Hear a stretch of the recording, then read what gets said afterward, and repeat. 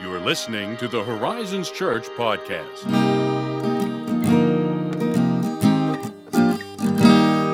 What's in the mug today, Ethan? Oh, I'm glad you asked, but it won't surprise many. It's off-grid again. Ah, yes. Yeah. Coffee. Oh, well, I mean, that goes without saying. It is a coffee. Yeah, I didn't really say, because someone missed that one episode. That one episode. I made no sense just now. They're like, off-grid? How do you get lack of bottled a technology concept. into your mug? He's drinking a concept. Yeah, it was a funny thing about that, because with Trade Coffee, you can do a queue Yes, you can. of like scheduled orders. Yes, you And I can. forgot I put off-grid on it again. So when it arrived, I'm like, oh, hello again. I was so pleased to receive it. Oh, that's delightful. It was That's good. wonderful. It was That's good. the next one up in my queue. Is off-grid. Have you had it yet? No. I In think fact, you're- the order was placed today. Nice. morning. I think you're going to enjoy it. I'm very excited for you to see. I have no doubt. I'm sure I will. Good stuff. That is good stuff. Well, You're going to say, it's also good stuff. I was almost going to do that, and then I thought, no, not today. Nope, it's my turn. Instead, Ethan did it. Yeah. Here we are. No, we are on the Apostles' Creed, and it is good stuff. Yeah, it is. And we're on to the next article. We're closing in on the end. I mean, we really are. It's It's pretty close. getting close. I think after this one, hold on, let me run through this in my head. We've got like 3 more after this, I think, and that's it. That's not too many. No, and then bingo bango. We've unlocked all the secrets of the Apostles' Creed, Apparently so. just like all the secrets in Assassin's Creed, Exactly. which Not that rewarding. that's, Far less rewarding. yeah. I just remember particularly the end of the first one. See, that's the one I didn't play. Yeah, the first one where there's like this golden apple involved. Oh, yeah. But then that's it. That's like all you know. And you're like, what the heck? Something that the rest of the games take for granted. Yeah, like it's like, what the heck? Oh, man. So, anyway, but today, the Apostles' Creed. Yeah. And today's article is perhaps the most misunderstood part of the Apostles' Creed. So, isn't that fun? Yeah. That's interesting to me. Yes. Here it is. We're just going to say it now. I believe in the Holy Catholic Church, the communion of saints. Come again? Yeah, I believe in the Holy Catholic Church, the communion of saints. That's what I thought you said. Yeah, surprise. We're all Roman Catholics now. Where's my complimentary robe and stole? Where is it? Ooh, I want one of those fancy incense burners. And maybe some reliquaries with the bones of a saint. The bones of a saint! That'd be great. Oh, wouldn't that look spectacular? Touch on a piece of Saint Peter's scalp. It's on my mantelpiece in a golden box. That's Yeah. funny you say that because it wasn't just bones too. It was like, oh yeah, we have a piece of A toe. a toe, or like it sounds sacrilegious to say it, but I mean this is the thing. They'd be like, oh yeah, here's some of Christ's beard, like some Yeah. of the hair that was ripped out of his beard. Yep. In a box. It's like, what if you are so wrong? Just think about that for a minute. Take that, Johann Tetzel. Yeah, it's an interesting practice. When a penny in the coffer rings, the soul from purgatory springs. Wow. That was a little limerick he came up with. That's clever. that something? Hey, that's what I don't know. That's just That's flabbergasted. yeah, it really is. I've got nothing to back that up with. We are, of course, kidding. We're kidding. We're not Roman Catholics. But that is how people sometimes take this part of the creed. So I was talking to someone once, and we were somewhere, and the creed had recently been recited, and they're like, I can't believe they made us say that we're Catholics. I'm like, okay, no, that's not what it means. We're not saying that we're Roman Catholics. Right. When we affirm this article of the creed, again, we are not saying that we are Roman Catholic. However, we are saying that we're Russian Orthodox, aren't we? Right? Right? Sure, yeah, Okay. that's the secret. Actually. That's the flip. That's why this is so misunderstood. Actually, just because people like me making stupid jokes. Where's my icon in the corner of the room? Exactly. No, what we are affirming when we say that we believe in the Holy Catholic Church and the communion of saints is that we believe in a set-apart universal church. That is what Catholic means. It's little c Catholic, Exactly. not big C Catholic. And what that means is universal. So what we're saying, in other words, is that all Christians are part of one true church, and that even though that church may meet in different physical assemblies. So, like, it's not like every Christian in the world goes to the temple like the Jews did. Like, we have one central place where we all gather and worship. One simulcast temple. Yes, exactly. We have different physical congregations, but we are all part of the same church because Yeah. we are united under the headship and lordship of Jesus. So in that sense, we are all part of one church, one invisible universal church. And when we say the communion of saints, we're not saying that there's one class of Christians that's better and more rarefied than other Christians, like which, you get like, and I even use this term sometimes, like, oh, Saint Augustine, like as if somehow, Augustine was a better Christian than all of us. Sometimes I mean, maybe in some senses he was. Feels like he might have been, but yeah, like maybe he had some more things figured out than we do. But in the eyes of God, it's not like, oh yeah, Augustine was a saint and Josiah and Ethan are, the proletariat of Christians, No. We are all saints in the sense that we are all set apart in the eyes of God, that we are all holy. When he looks at us, he sees the righteousness of Christ. So in that sense, we are distinct from the world, and that's where the term saint comes from. If I'm remembering my Greek correctly, it's the term hagios, which again means holy ones, set apart ones, etc. That is never not humbling. Isn't that something? They're like, oh yeah, you are this. That's who you are now. Like, I actually am in the same class as Augustine and all of these men in the eyes of God. Because, wow, Athanasius and Aquinas. And really sometimes feel like I'm deteriorating their class. They're looking at like, this guy. Why are they affiliated with me? They're lowering me down. And we're also saying that we're united to them, not just across space, but across time. So exactly. That we join in with the great cloud of witnesses, to take an image from Hebrews 12, that the communion of saints transcends space and time in a sense. So when we're reunited with God, the new heavens, the new earth, every saint across the span of time is going to be there.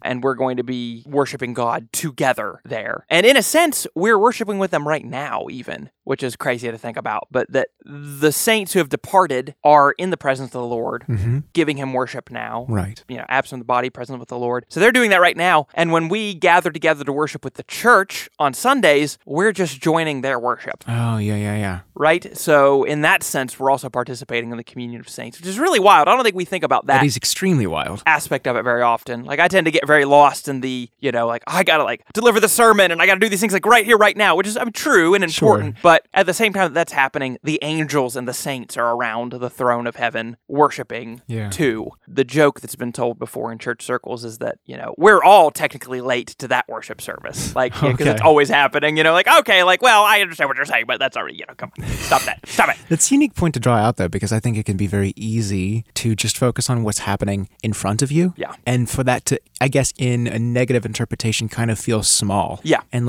whether or not you're participating in something because of really tedious things like, do I like this lyric, or does this really feel authentic to me, or do I like this song? And it's like, it's so much grander. What is happening is so much grander than what you're witnessing in that room in front of you. Yeah. It's so much bigger than that. Yes, it is. And to draw that out even a little further along the lines of what you were saying is that worship is what unifies us with the people who are in the church down the road too. Like if they're really worshiping the real Jesus, we're just as united with them as we are with the communion of saints in heaven. Yeah. Even in spite of the physical distance and the fact that, they may have slightly different beliefs in certain areas of doctrine. Sure. But when it comes to the essentials of the gospel, things like the Apostles' Creed, we're affirming that, then we're united with them in that worship too. And so, again, there's just so much more happening in the Holy Catholic Church and the communion of saints than is apparent right in front of us, as you're saying. In fact, there's a passage from Revelation that I think captures this whole dynamic fairly well. It's Revelation 5, 9 through 10. It says, and this is referring to Jesus, "Worthy are you to take the scroll and to open its seals," which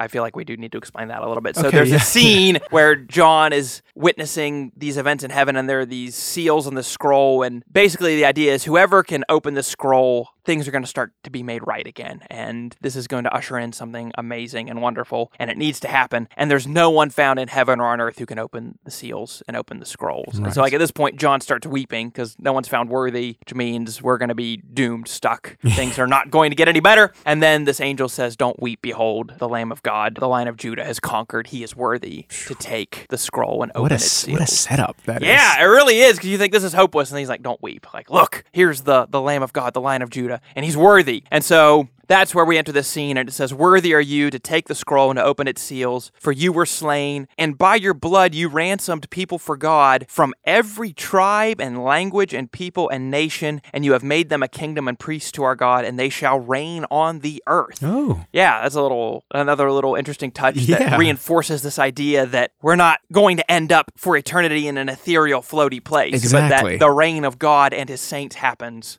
on earth, in a new heaven, and a new earth. Right. But the thing there, even again, you notice that this communion of saints in this Holy Catholic Church transcends not just space and time and not just unites us with the communion of saints in heaven or the communion of saints just down the road from us. It transcends and unites people from every tribe and language and people and nation. So this means that, to steal C.S. Lewis's imagery, because that's what we love to do as Christians, we just take C.S. Lewis and we steal from him.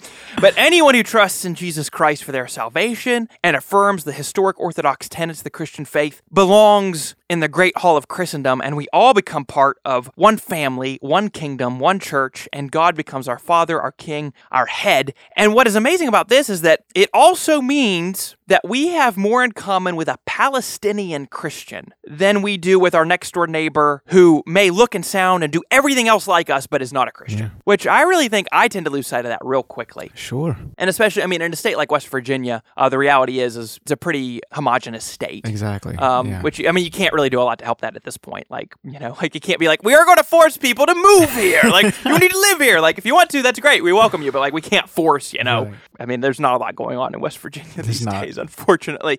But the point remains, and I think this is very crucial, that a brother or sister in Palestine who calls on Jesus Christ for salvation, who does not in many ways look like us, who does not eat the same food as us, who like approaches the world in probably vastly different ways than we do, in all those areas that would be so different from us, that's all inconsequential at that point. Because the same blood courses through our veins in the sense that the blood of God that makes us family, that is the same blood that's coursing through our veins. And that does more to unite us than all those differences of culture and country and national, all those things, which is just crazy to me, as opposed to, you know, your next door neighbor, right? Who may, I mean, look like you, may have the same political leanings, may enjoy the same things that you do, may cheer for the same football team, may hate Tom Brady as much as you do.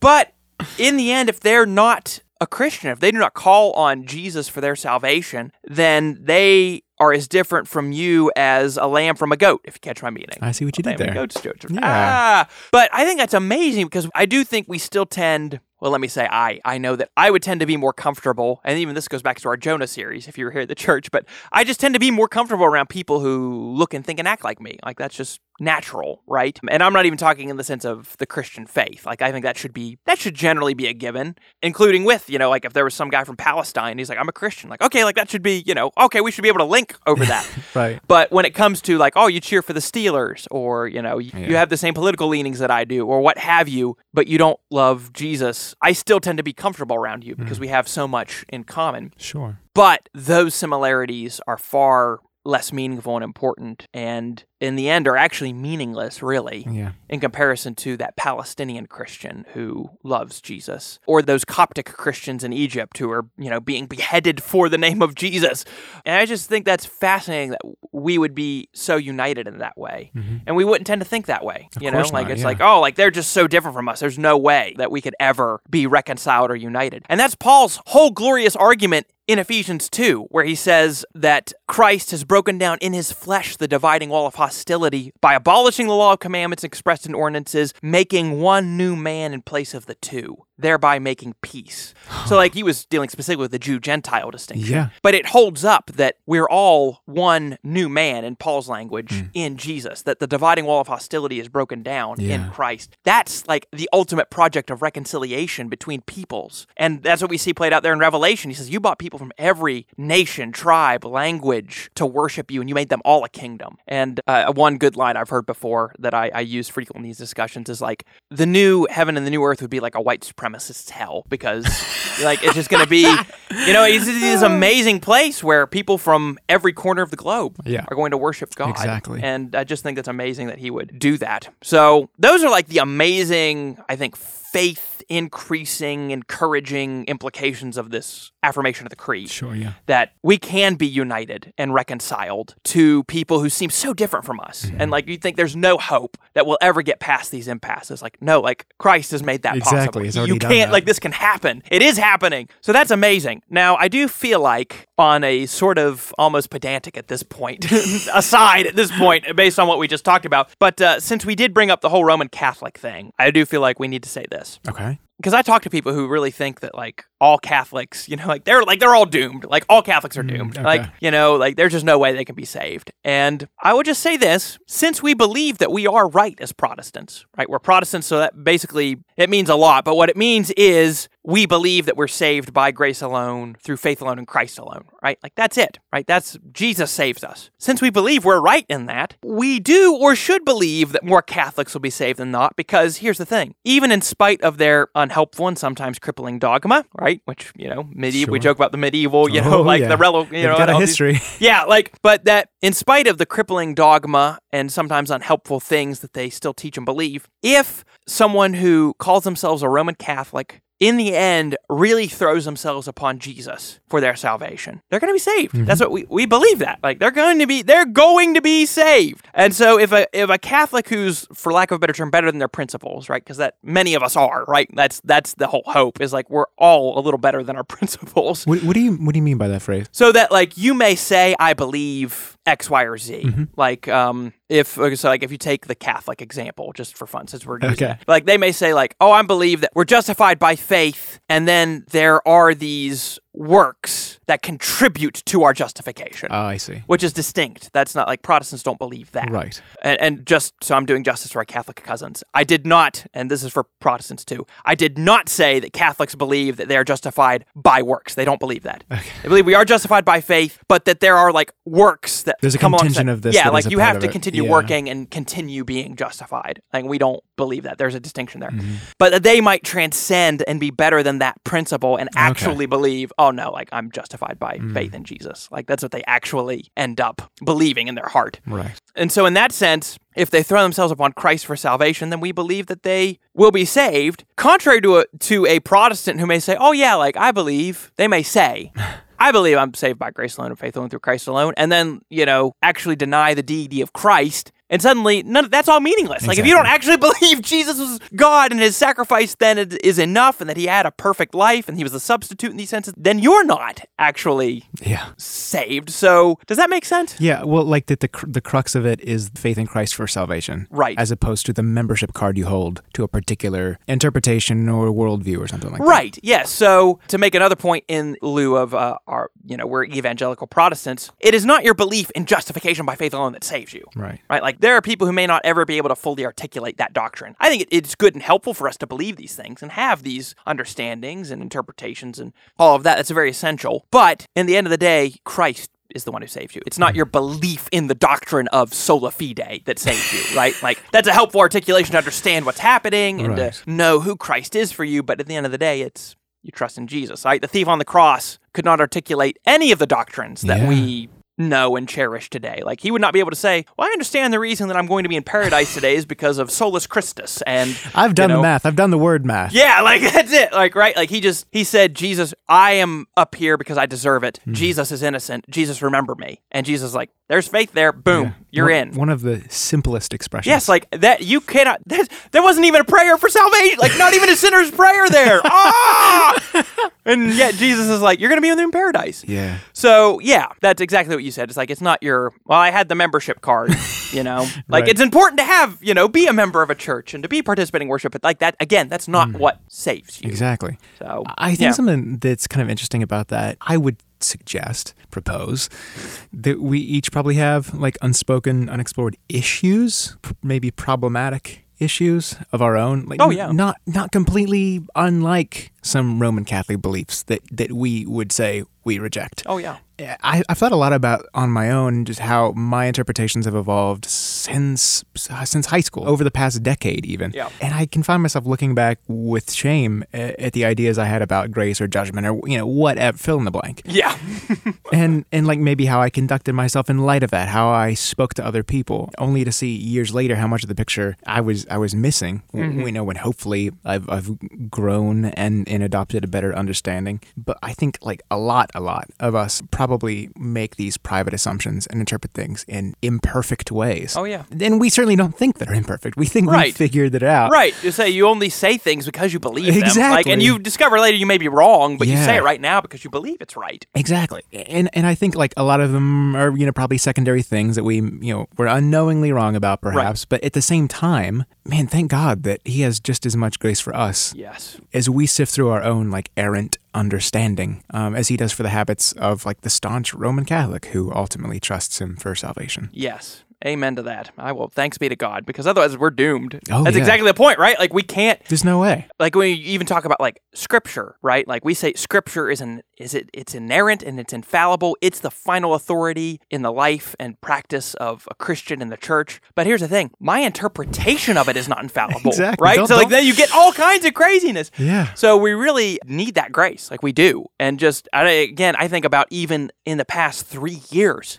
how much of my theology and understanding of God and the church and life has changed just in 3 years. Sure. 3 years, or like 2 weeks ago. It's amazing. And hopefully the idea is you are being more conformed to the image of Christ. Right. That's happening. But at the end of the day, it's all of grace. Like it has to be. Otherwise, we're doomed, because I'm not going to arrive at an infallible or an inerrant understanding of God. Yeah, right? Like, at no point in my future am I going to land there. Right. Yeah. Like we will not become like him or understand his will until we see him as he is. Yeah. I do like the predominantly Catholic term, the beatific vision, where we finally see God as he is, as much as our human flesh and bone and eyes and spirits can perceive it. But so when it's all said and done, we can look down the hallway of Christendom and see people of all kinds, from all nations, all walks of life, united into the household of God by faith. And as Jesus himself said, when the end actually does come, new heavens, new earth, then there will be an even deeper unity. When he said there will be one flock and one shepherd, it will be fully realized. So it will be realizing that, we won't need, quote unquote, the temple or the church as we understand it anymore. Like, we won't need that, because we're going to see God face to face. We are all going to worship him centrally in one new place, one new heaven, one new earth. Yeah. Or as Paul said, we will all attain to the unity of the faith and of the knowledge of the Son of God, to mature manhood and to the measure of the stature of the fullness of Christ. We will attain that one day when it's all said and done. Right. In the meantime, we're striving for that. So it's this idea that the Creed affirms: we believe in one holy Catholic Church, communion of saints. So, that's that article. I like it. Now we're Catholics. Little C Catholics, not big C. Well, hopefully that was helpful to you all. Yeah. Encouraging to your faith today. And if you have any questions on that, or you just like to interact with us, you can shoot us an email at podcast@horizonschurch.net, or you can interact with us on social media. And if you did find this helpful and encouraging and you want to share it or leave an honest 5-star review, the iTunes store, wherever you listen to podcasts. We'll accept any of the above. We will. We believe in one holy Catholic review. Okay. I really didn't know where I was going with that. I didn't know either. I was starting the sentence and just hoping it ended up somewhere. That was it. The communion of reviews and people who listen to us. Thank you so much. Thank you for listening to us anyway. Yes, in spite of our bad jokes. No, truly, we are glad to spend this time with you, and we'll catch you next time.